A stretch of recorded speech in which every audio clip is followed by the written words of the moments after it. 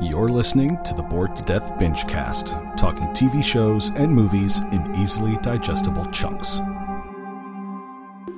Hello again, ladies and gentlemen, and other assorted gender assignations. Welcome back to the Bored to Death Bingecast. I'm Jay Winger, being joined again by Sam.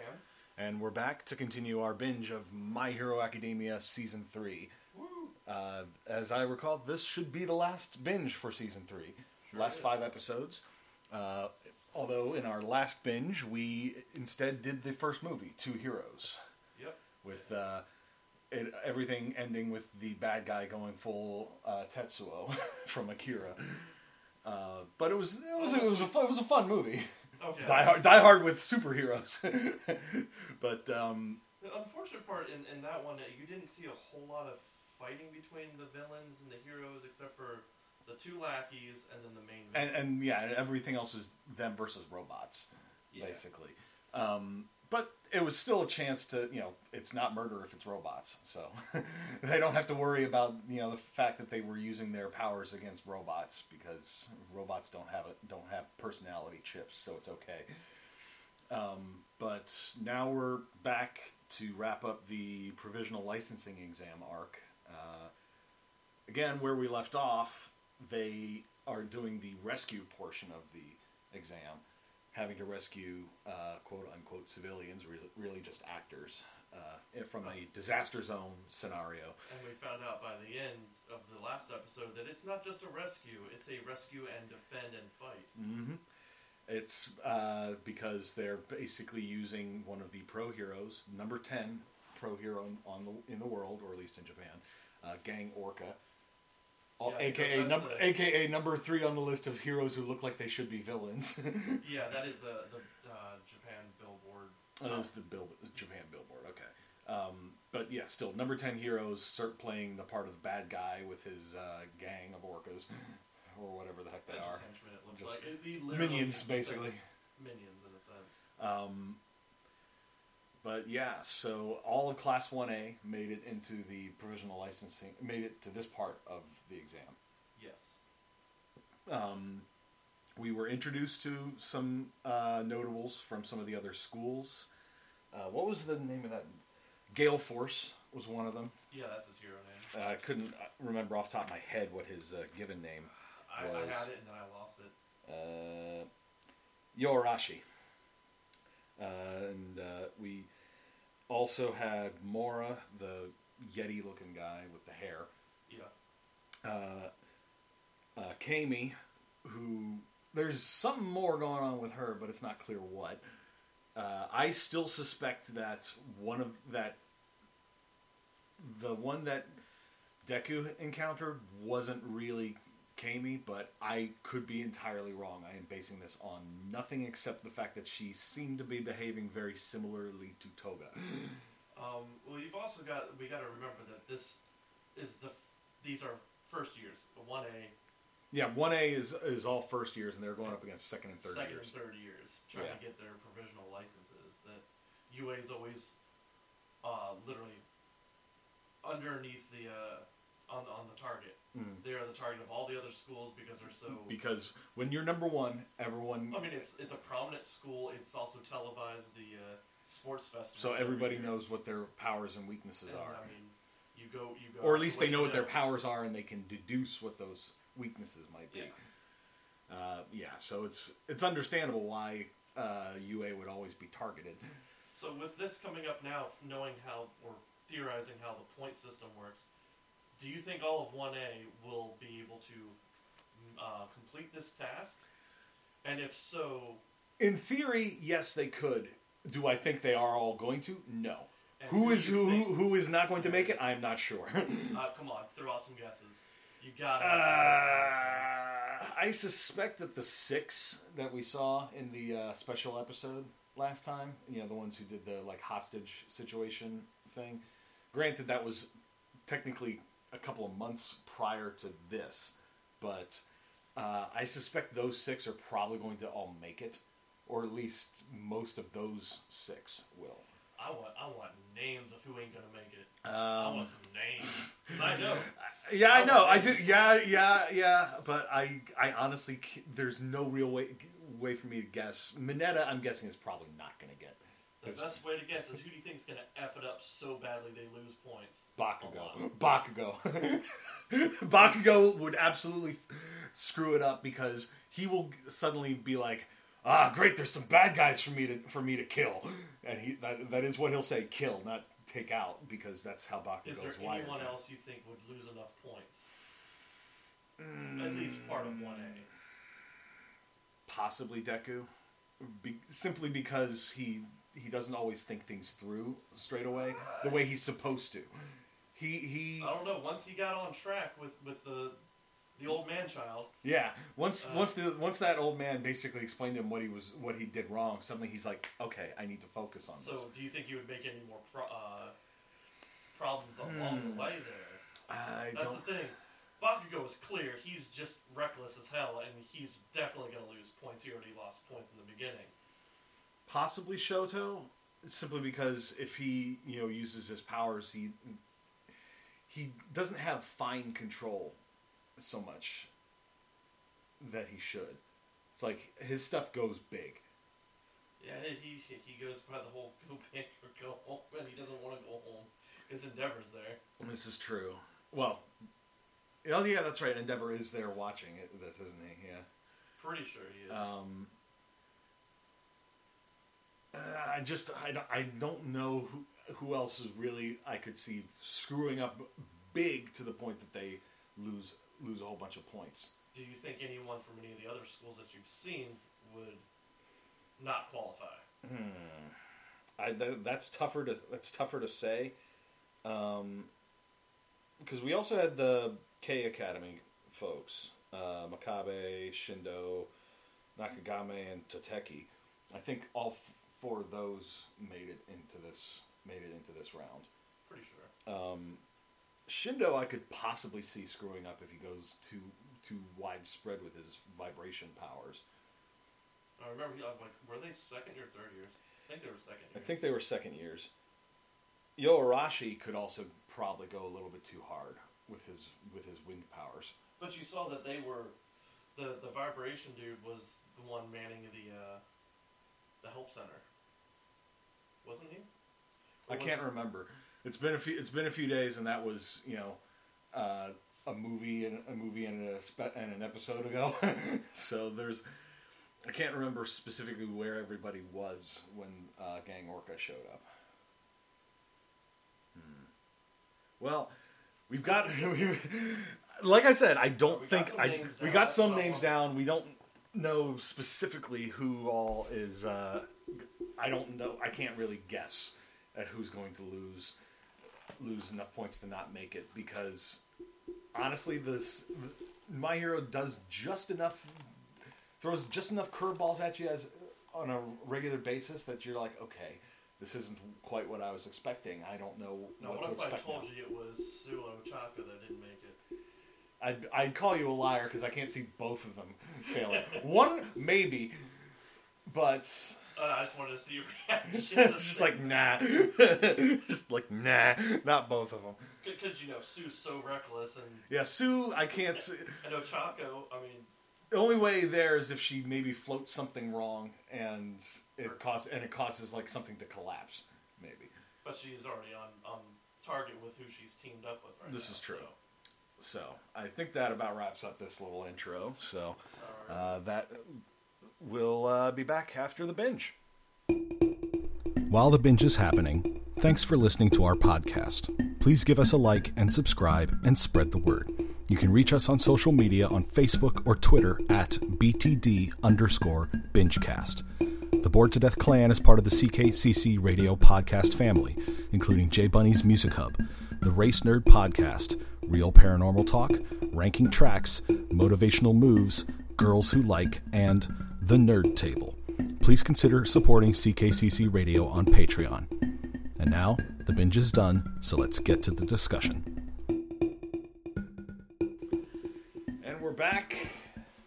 Concluded Season 3 and the whole licensing exam arc. So, let me start by saying, with regards to Kami, I called it. I called it that it was indeed Toga in disguise. We found out what her quirk was. That she can transform into anybody whose blood it has ingested. Which explains a lot about why she sort of admires Stain. Yeah, he does a little bit of the ingestion blood thing. But like I said in 2 binges ago, when we went. One question I gotta ask about that before we move on. How do you discover these quirks if they're blood ingestion ones? You're just all of a sudden drinking somebody else's blood? Maybe. But based on what we saw in the movie on Eye Island, granted, Eye Island is a place that studies quirks and has technology that's geared towards that sort of thing. I imagine there's probably lesser versions of whatever is on Eye Island that allows them to study quirks, because Dave Shield was able to see All Might's strength, his power, his quirk essentially depleting, or that it had gotten much weaker. Could have been compared back to old data he had. This is true, but the fact that he was able to gauge that previously, maybe there's ways for them to tell that sort of thing. But it's a good point. But it's like, how do you figure out a weird esoteric quirk like something where it's like you ingest somebody's blood and then you can paralyze them or transform into them or whatever? It's a good point, but I don't know how you would figure out something like Toga's exactly. But going back to the licensing exam thing, we got some explanation as to why Yoarashi hates Endeavor and by extension Shoto. That that Yoarashi looked up to heroes as a kid and looked up to heroes like Endeavor also, and the fact was Endeavor wasn't really interested in trying to be the public sort of like friendly to all hero like All Might was. He was more interested in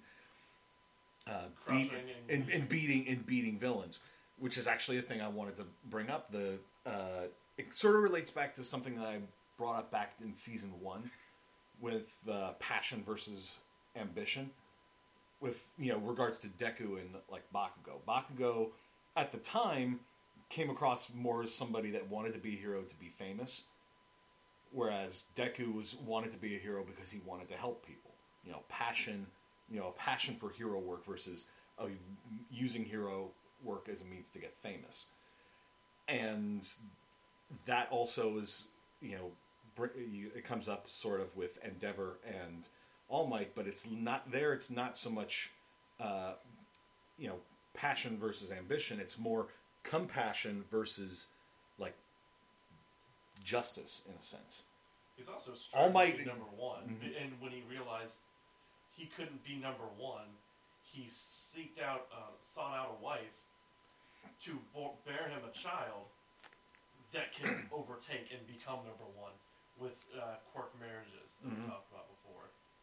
But I get, granted we haven't gotten like a really in-depth backstory with Endeavor exploring his motivations and everything. But from what we've seen, All Might is trying to be a hero so that he can help people and everything. Whereas Endeavor seems like he's using it as a means to punish evildoers. To let loose. Yeah, to sort of let loose with his. You have a quirk like his. You need to have a license. That is a fair point. But getting back to Yoarashi, getting just sort of smacked aside by Endeavor when he tried to like get an autograph, and then when they were doing like the testing to try to get into UA, he met Shoto, recognized that he was Endeavor's son, and tried to basically be friendly with him. Tried to basically, okay, maybe he's not like his dad. And Shoto, who at the time was solely focused on being the best he can, but trying not to be like his father, inadvertently acted exactly like his father. Was just sort of dismissive, you're in my way. I think he also mentioned his dad in both times he encountered him. That's true. Which, of course, in his mind, he's just like, yeah, you say my dad's name, that's literally his trigger. Yeah, it sort of immediately shut him down out of friendly mode. It's just sort of like, stay away from me because you just said the wrong thing. But it's like you're in my way. Yeah, and so it led to the two of them just sort of butting heads during the exam as they were trying to fight Gang Orca. Where it's like they kept getting in each other's way and yelling at one another. And it took Deku jumping in to save Shindo, who'd gotten knocked down by Orca's point-blank sonic blast. And he's just like, what the hell are you two doing? And they're like, they both independently realized, shit, I did fuck up. And so they managed to, without actually talking to one another, combine their quirks into a fire tornado to keep Orca pinned in place. And this is while they were practically... They were both immobilized, yeah. Because they'd both gotten the sonic blast as well. And... Also, spotlighting how powerful they are. Mm-hmm. As both 1-years. Yep. And... in the end, the students managed to complete the exam. They got all the civilians evacuated and pinned down the villain, so they called the exam, posted the results, which is where one of the cliffhangers came up, and I was like, oh, I could see why you were pissed off watching it weekly. But as for the results, everybody in Class 1A passed, except for Shoto, because of his screwing up with Yorashi, and Bakugo because it's Bakugo. Yeah, when you're graded as in starting point value 100, and you lose points as you mess up. Yep. You go below 50 points, you're out. And furthermore, and this was pointed out by the students, it's like there was no way to earn back points in the test. No way to earn back points, and they also said, well, why let us? Why let the people who basically flunked out even stay in the exam? And thankfully, they covered that. Yeah, it's just sort of like, we need you, because the Hero Public Safety Committee had been given a new mandate by the National Police Force or whatever. Basically, it's like recognizing All Might is down. That's going to cause crime rates to go up. We need heroes to step up, but we need heroes that are capable of working together. You know, so we're not relying on just one person to be the symbol of peace. We need groups. We need a strong force, especially because they're looking at these like groups like the League of Villains and other groups starting to rise to oppose the Hero Society. And what else was it? Oh yeah, well, and we also saw All Might go to the Tartarus prison to meet with All For One. Yeah, that was... Which is just All For One, you know, completely like virtually immobilized in a wheelchair on a breathing mask. And he basically talks about it's like, if I get an itch and I try to scratch it against my chair, every single one of these automated guns in the room, immediately points at me. They're constantly monitoring my brain waves in case I try to use my quirk, sort of thing. It's just sort of like it's a horrible way to live, but given that it's All For One, it's entirely necessary. I don't think they're doing enough. Yeah, and All For One was just completely confident, had a smile on his face the whole time while he's talking to All Might, and basically said that they're not too dissimilar. They both had an ideal, and they strove to make it a reality. And even though he has no idea what's going on in the outside world, because they're not telling him, they're not giving him any sort of news reports or anything, he still knows pretty much what's going on. And I think mainly because of his immense amount of quirks, that if he is to know, like, maybe something happens that they think that he might have set up outside, that he could break out and escape immediately. Yeah. Under certain circumstances, the downfall of this, or Shigaraki that. Yeah, but I think the reason he still seems so informed is because he is the chess master. Yeah, he's already thought like 100. He expected to go into prison. Mm-hmm. He expected this fight. He expected all of this. You know, he went into the fight. You know, basically, it's like, if I lose, All Might is still going to be removed from the board. Yep. If I win, All Might is removed from the board. So for him, it was a win-win. But there was a great shot in the middle of that conversation, and this is one of those, like, animation is just fantastic thing, where they had their faces like superimposed over one another. Not quite like half on one side, half on the other. It was sort of like, it was literally looking through the glass and being able to see the seeing the reflection of All Might's face over All for One's. Yeah. And if you can even say what All for One has is even a face. Right. He's like, oh, I see you. I'm like, how the hell do you see? You don't have eyes. Quirk. He has some quirk. His face, his head is like all scar tissue, except for his mouth. He probably has some kind of weird sonar, like Daredevil-esque thing. Or he has just perceptions. Just as long as his skin is exposed, he can see through it. Who knows what? Who knows what sort of quirks he has? It's power times 8 or whatever the hell he used that one time. The spring coil thing or whatever. And then we had Deku versus Bakugo, Part 2. Yeah. Where, you know, this is where I guess the starting to show that Bakugo is not, while he is a jerk, there are hidden depths to him.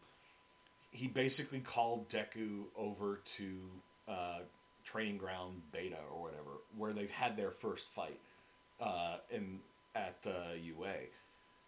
And he basically revealed that he put it all together with regards to what Deku had told him about how he was given this quirk. I'll do what I can with this borrowed quirk, and he basically put it all together between that and All Might coming to town and the sludge monster encounter, the All Might getting weaker and everything. He basically realized that he straight up says, All Might gave you his quirk, didn't he?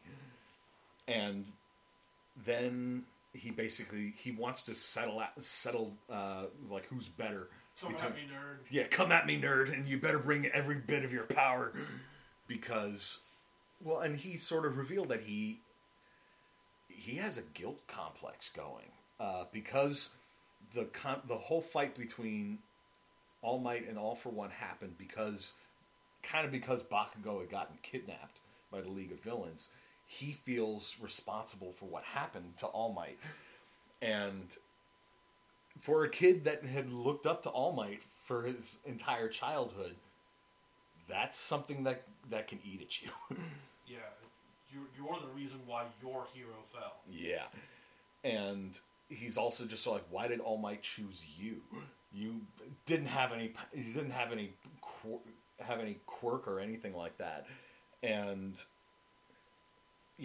while they're, he's trying to fight Deku, and he's shown that he's learned from that first encounter as well. He's got an incredibly fast reaction time, and Deku's doing everything he can to try not to fight him because he doesn't really want to. Also trying to outthink him, but Bakugo says, "Yeah, don't think. Don't overthink.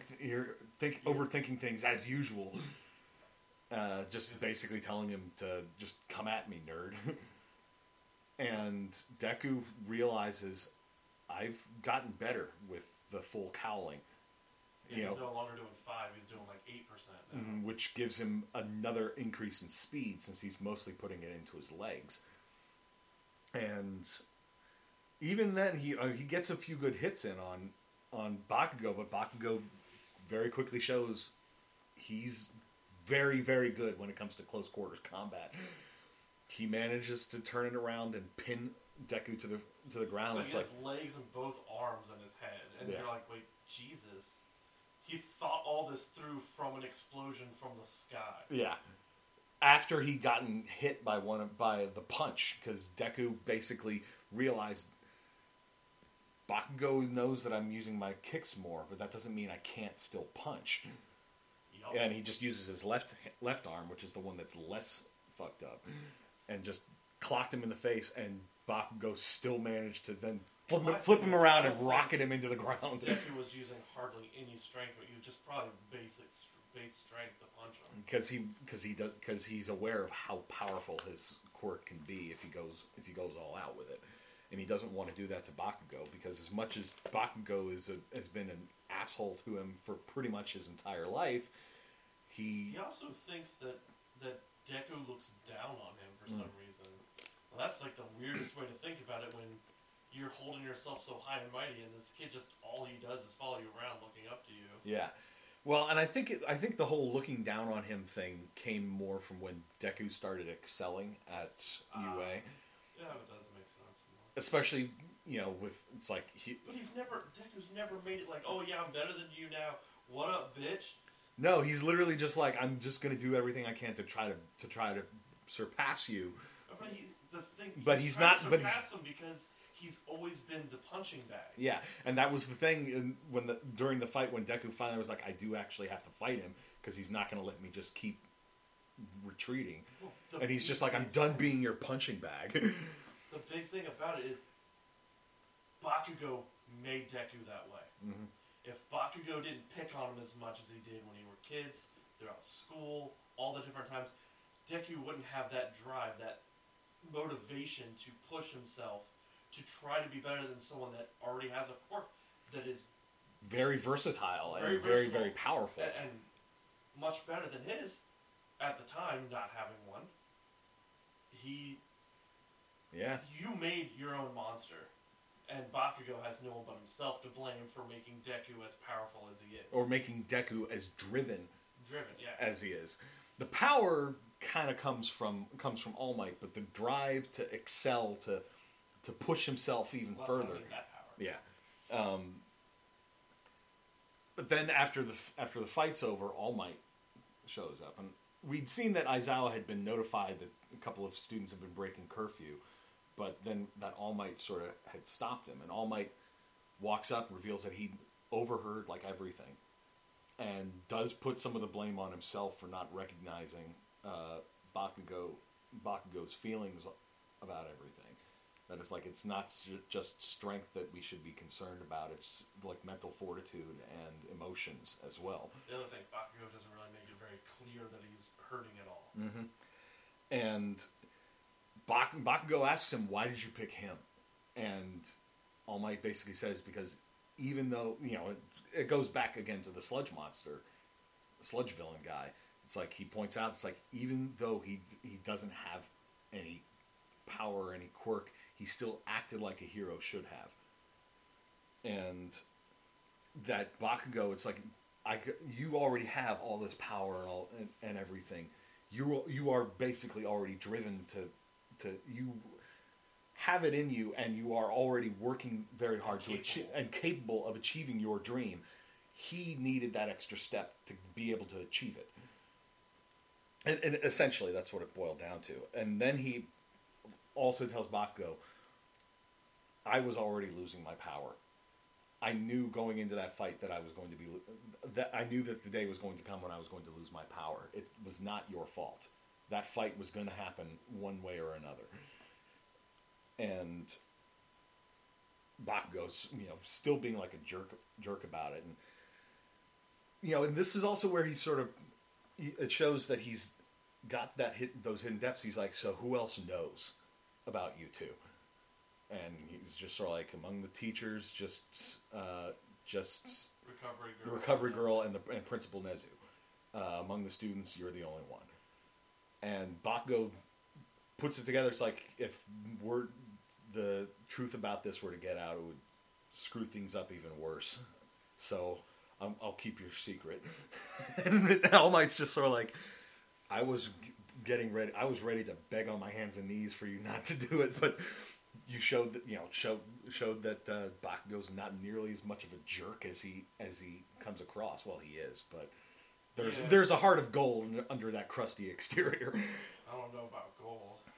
Tin? Yeah. I don't think his heart is of any precious metal. Yeah.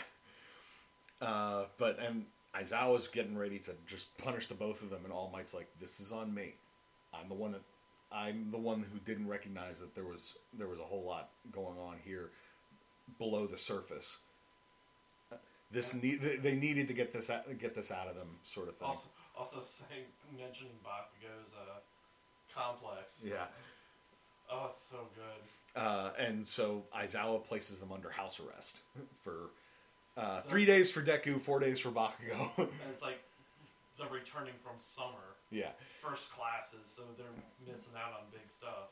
It's like you're grounded, full on grounded, Housework. suspended, sort of thing. So they're basically just stuck doing housework for 3 days. And naturally, Mineta, and Sero start using that as an excuse to sort of pick on Bakugo about it. Business stuff. Yeah. But then we got a little bit of focus on more of the aftermath with All Might's retirement. Because we were sort of introduced to this guy. Now, at first, when I saw his face, I thought that, the thing in the middle of his forehead was literally just like he maybe has one of those sort of like skull, like, there are some people that have like a sort of different sort of shape to their skull where it can cause that sort of like, almost feels like there's like a ridge or something in the middle of their head. We find out later, no, that's a scar. A scar from... But this guy is just there looking out the window, thinking to himself, smoking a cigarette, and apparently having an argument with himself. And I'm just like, why do I feel like I know what's going on here or should know? And then we find out later, this is Twice.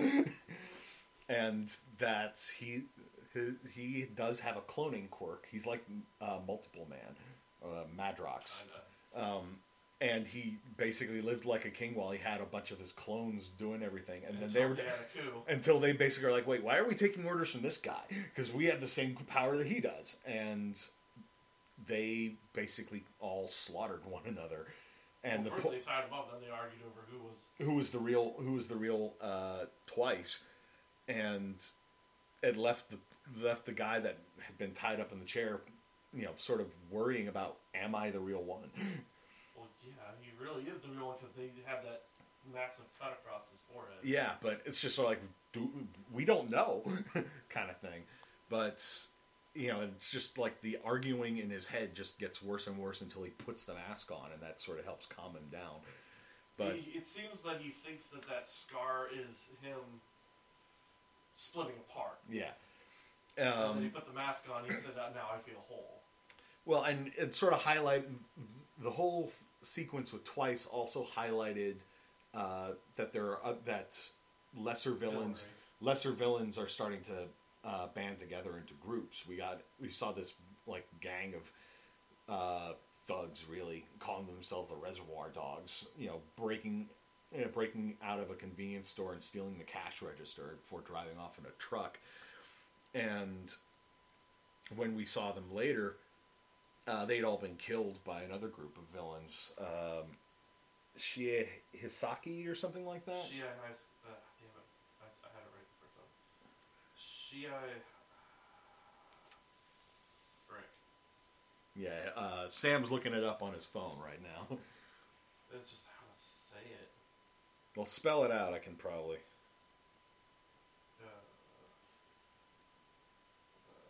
Just go on about something else. Okay, well, and the main one that got some focus was this one called Overhaul. They're all wearing like Plague Doctor style masks. But Overhaul was the only one that we got introduced to, and later in the season finale, we saw Twice taking Overhaul to meet with the League of Villains. And speaking of the League of Villains with Toga, she has a drop of Deku's blood, which is a very bad thing for a variety of reasons, but not least of which is the fact that could potentially carry the quirk, and it could be taken or copied, duplicated some or whatever. We don't know, but regardless, somebody the having thing with that didn't All Might say that the quirk has to be given; it cannot be taken. Okay, that's a different thing. Although that's only where it applies to actually trying to pass it on. Somebody can't like grab a hunk of your hair and then be like, "Ha, now I have it." No, but All For One, I suspect is somebody that could actually be like, "Yeah, no, that quirk's mine now. I'm taking it back." Why? And I think the only reason he didn't do it in the fight with All Might was because, or maybe it's possible. Maybe it doesn't work that way. Because I suspect in their first encounter, if he was capable of taking that quirk away from All Might, he would have done so. Maybe that's what he was trying to do when he gave him that injury. But back to after we get introduced to Twice and a brief introduction with Overhaul. It's still highlighted. Shie Hasaiki or something like that. Hasaiki. I'll figure out how it's pronounced later. I'll just jot it down in my notes here. That took me a while to try to find one without spoilers. But so new school year essentially begins, or next term at least. They have like their little commencement ceremony, and 1A, with the exception of Deku and Bakugo, are told about hero work studies, which is something that's normally for upperclassmen. It's basically like the next step up from the internships that they did. It's like working alongside actual heroes, but instead of being treated as guests, they're more like sidekicks or even pros in their own right. It's another great way to get some experience. And that's when Deku returns to class, they go over the work study thing again, and we're introduced to the big three, the top three students at UA, all upperclassmen. There was Amajiki, emo boy. We don't know much about him apart from the fact that he's not good with crowds and gets stage fright. Yeah. We had Najiri Hado, who's like bubbly motor mouth. No, she just like has no filter. That too. She went for like everyone's everything. It's like, hey, what's up with the mask? What are you sick or something? Or what's up with your scar? You know, how about those horns? Do you if they were to break off, would they grow back? Kind of thing. And then we had she's like a good representation of the weird audiences that watch it. Like, huh? Yeah. That's true. Like if you're just seeing all these people for the first time, and so like, what's that? What's that? What's that? What's that? What's that? Like, what's with those spirals on your fingertips? I mean, that's literally just a what? Ochaka. Yeah, well, I think that's. Oh, she actually had those. Okay. Yeah. Okay. Sometimes that's literally just like an artistic thing. No, she's the only one that has them, and I think they actually mentioned it. Okay. In earlier episodes we saw. And then we had Pip-Boy, Mirio Tagada. We call him Pip-Boy because his face literally looks like the frickin' Pip-Boy from Fallout. But it's Pip-Boy. He's been to the gym. Yeah, that he put all of his stats into strength. No, I wouldn't say he's put all of them into strength. Because he's put a lot into. He maxed out strength first. Yes, and then he started upping his intelligence score and endurance and everything. He's maxed out. Yeah, and his quirk at first comes across seems like it's overpowered, but because he basically, they call it permeate. Essentially, he can phase through anything. Including his clothes when he activates it, but everyone's quirk has its downside. Mm-hmm. But he then, after he challenges basically all of 1A to a fight, all of you against me at once, without them knowing his quirk what his quirk was at all, and he basically effortlessly defeats the entire class in except for of course Bakugo that was at home. Except for Bakugo, who's at home, and Shoto, who was forced to stand out. He wasn't forced. He's kept himself out. Oh, he kept himself He out. said, Okay. I shouldn't be able to since I didn't get my license. Yeah, that's fair. Also a good way of saying, yeah, I could have froze the ground and stopped him midway. Except I don't know that would have worked. Well, he's expecting the ground to stay where it is. Not Yeah, an extension. but from how his quirk, he explained how his quirk works. When he like concentrates on it and sort of phases through like into the ground, when he releases it because he can't, he just kind of shoots it shoots him right out of it. And if they would have figured it out, they would have been able to make it to where he'd have like a little gap. And then bang, smack into it, maybe. But he also basically says, when I'm using my quirk, I can't breathe, I can't see anything, I can't hear anything. Air passes through. Like air passes through me, and it's like all of his senses, all of his senses essentially are nullified when. So how the hell does he know where he's going? It's like he explained Calculated. it's calculated. Through experience, he's learned how to predict how people will react. The fact that he was just throwing his wang around. Poor Jiro, especially. He got an eyeful twice. But yeah, it's like when 1A, after he explained what his quirk was, they were like, "That's really strong." He said, "Actually, it's not. I've just had to learn how to make use of it to the best of my ability." And also, if he didn't work out and become physically strong, it wouldn't be that useful of a quirk. Mm-hmm. And it's literally just a case of, my quirk is potentially powerful, but only with the correct application, and I had to work hard to learn how to apply it correctly. And, mission accomplished in a nutshell. I almost dropped the bomb on his superhero name.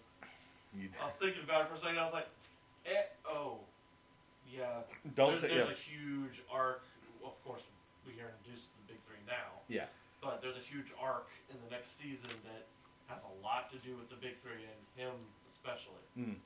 Yeah, I think I've seen some of the promotional art for season 4, and he's all over it. So I already knew the face, but I didn't know who he was. Which is why I was really pissed when AwesomeCon got canceled, and he was going to be a voice actor there to get autographs. Yeah, Corona kind of fucked up a lot of that. I specifically ordered the pop of him, and it was a special order from another store that...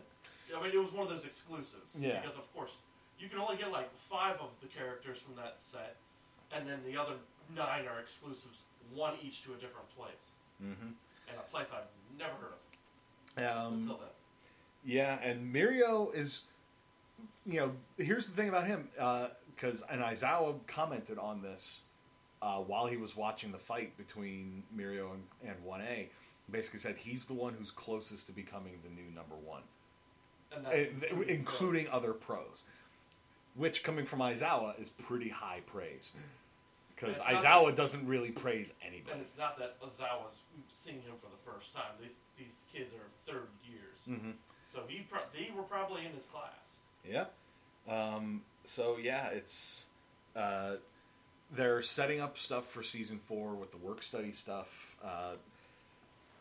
Deku contacted Gran Torino. It's just sort of like, we haven't yet been given permission for this, but it's like, I want to reach out to see about, working with you again for the work study. And Gran Torino's like, I'm busy with other stuff right now, but why don't you try reaching out to All Might's former sidekick? And then you were like, boom. Deku's like, well, I wasn't like that, but Deku was like, what? No, Deku knew who his sidekick was. Yeah, but it's just sort of like, I was just like, oh, okay, so his sidekick's still out there. Kind of thing. Who do you think it is? I have you didn't say a name. Okay, yeah. I have literally nothing to base it on. I'm going to drop the name, but no, I'm not. That's kind of a spoiler. I have literally nothing to base it on, so I can't. And we got the big 3 introduced there. Bakugo is. You got to meet Bubble Girl too. Bubble Girl. Yeah. You mean Hato? Nope, the blue girl. I'm just dropping that. Oh, okay. Yeah, that's right. We saw a couple of heroes towards the end of the Talking about Overhaul. Pro heroes that were apparently had Overhaul under surveillance, and now they're aware he's made contact with the League of Villains. and so they're getting ready to move. And one of them was like this blue skin girl with like a little clear face mask thing. I have nothing to base her off of. Quick little thing about that. People went nuts saying that it was a very risque outfit for a character. Why would the artist and the creator sexualize a character like that? That was actually a fan contest winner. A fan's character got created, and for winning, got to be put in. And furthermore, while you're talking about sexualizing and outfits like that, exactly. And while we're on the subject, we can't just say it's all the women. I mean, Kaminari, Shindo, shirtless all the time. Shindo, Mirio. Anytime he fights, right? There are plenty of other cases where it's like, it's not just the girls that are getting sexualized here, dude. Like, yes, she's showing underboob. Yes, she's showing like the entire midriff, basically. Yeah, it's like if those shorts were hanging any lower on the hips, we'd be seeing blurs. Yes, we would be getting blurs. And yeah, because it's because Japan, and it would not be on Funimation. Yeah. But still, I judge the character on the character, the way it looks. It's like, yeah, everybody doesn't like Garbage Baby Boy, but still. You're talking Mineta?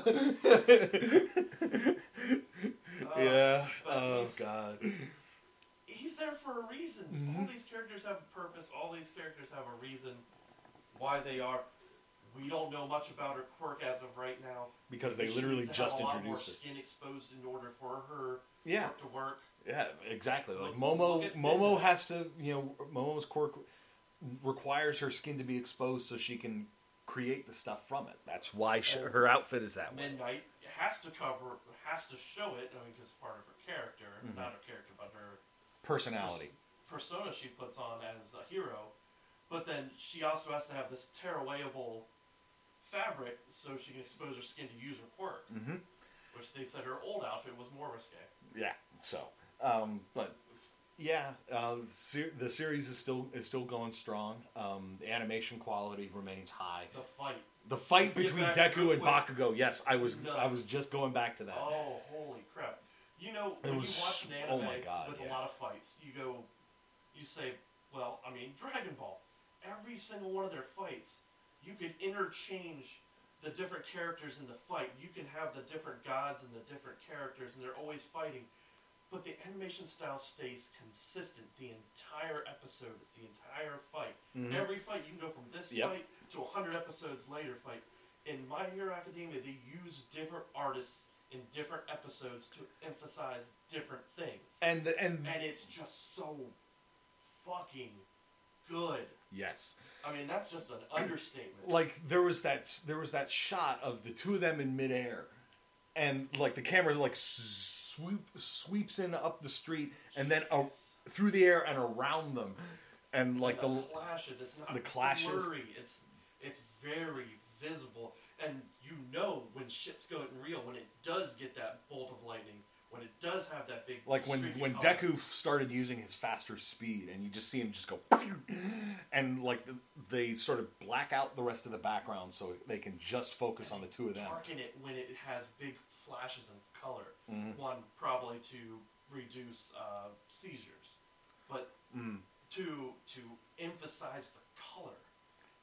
To make the lightning sort of pop off of Deku and the sparks of Bakugo's quirk activating.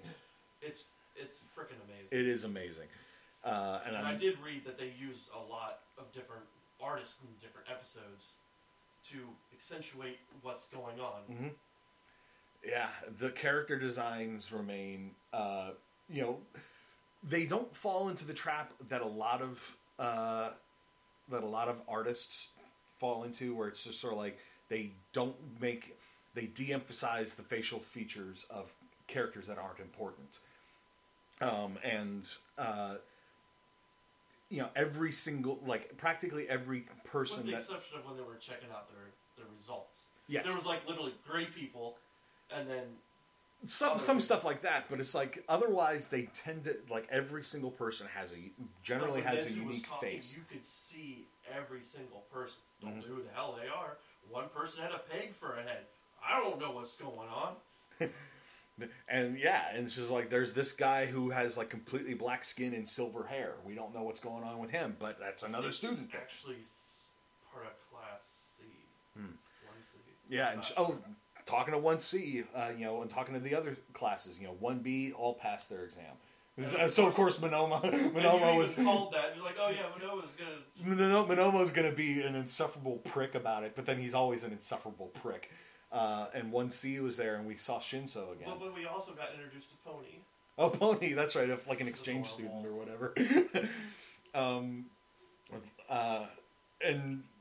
Was Monomo basically sort of whispering in her ear, say this, and she does without knowing what she was saying. It was adorable. It was. Like her talking like a thug with like this cute little voice.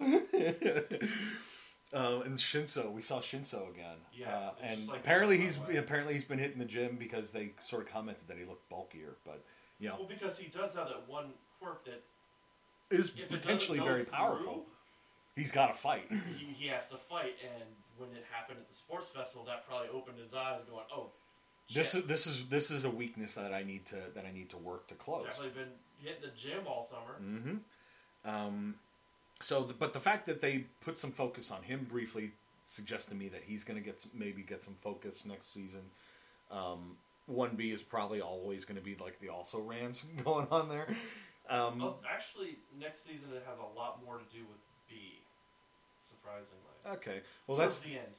That's fair because they sort of have always been out of focus compared to 1A. And I'm sure that there are probably people out there who've sort of written their own like adventures or whatever for them, because there's always that sort of thing going around out there. But yeah, they're continuing to set things up for what's coming with the League of Villains and other villain groups out there like Overhaul's group, and we know that Shigaraki is up to something, and All For One is still smug and confident, even though he's in super ultra high max security. It's Super Max plus Ultra. Yeah, there you go. That's far better than how I could have put it. Plus Ultra Super Max. And, of course, 1A, with the work study stuff going on and everything, it is still a fantastic show, and I'm very much looking forward to probably doing season 4, which we'll probably start recording our binges for in a couple of weeks, so that probably won't get uploaded until 2021, so. That's a good wrap-up point. Yep. So that we've been talking for almost an hour here, so that should conclude things for season 3. So, still a great show. If you haven't checked it out, highly recommend it. Absolutely. If you're a fan, if you like superhero stuff, like Western style superhero stuff, and you like anime, you should absolutely check this series out. I mean, there is really no real way to put it other than you need to check it out. Mm-hmm. It's an amazing show. The animation, the art style, the pacing. The pacing, yes. Enough how much I stop watching animes because the pacing gets so sluggish, or it feels like I need to wait like 4 episodes before I get to the point of an episode. Like Dragon Ball. Dragon Ball is one of those ones that love to drag out the... Used to. Like Super's gotten a lot okay, better. yeah, that's fair. I'm still basing this off of DBZ. Yeah. Well, to me, like, I fell out of Bleach because they even had arcs and arcs of filler. And that was because they were just constantly trying to crank stuff out, and they were getting too far ahead of the manga. And the bigger thing is, it doesn't, like, the little bits of episodes that are considered filler episodes are not really filler when you're still gathering that information and you're still progressing the story. Like them at the pool. Yeah. You're still progressing it forward. It was the closest thing to an actual filler episode that they've ever had. The only one that's really kind of filler was the special episode before the movie, and even that was to lead into the exactly. movie. And it was just literally that technically could have played right before the movie. Yep. And which is exactly how we did it when we watched it. But yeah, so still highly recommended, still very much enjoying, but this is about time for us to wrap it up. So, for Sam, I am Jay, and we'll see you when we do our next binge. Bye. Bye. Thanks for listening to the Bored to Death Bingecast. Be sure to check out our library of past podcasts via CKCC Radio or via our YouTube channel, and give us a like and subscribe. We'll see you after our next binge.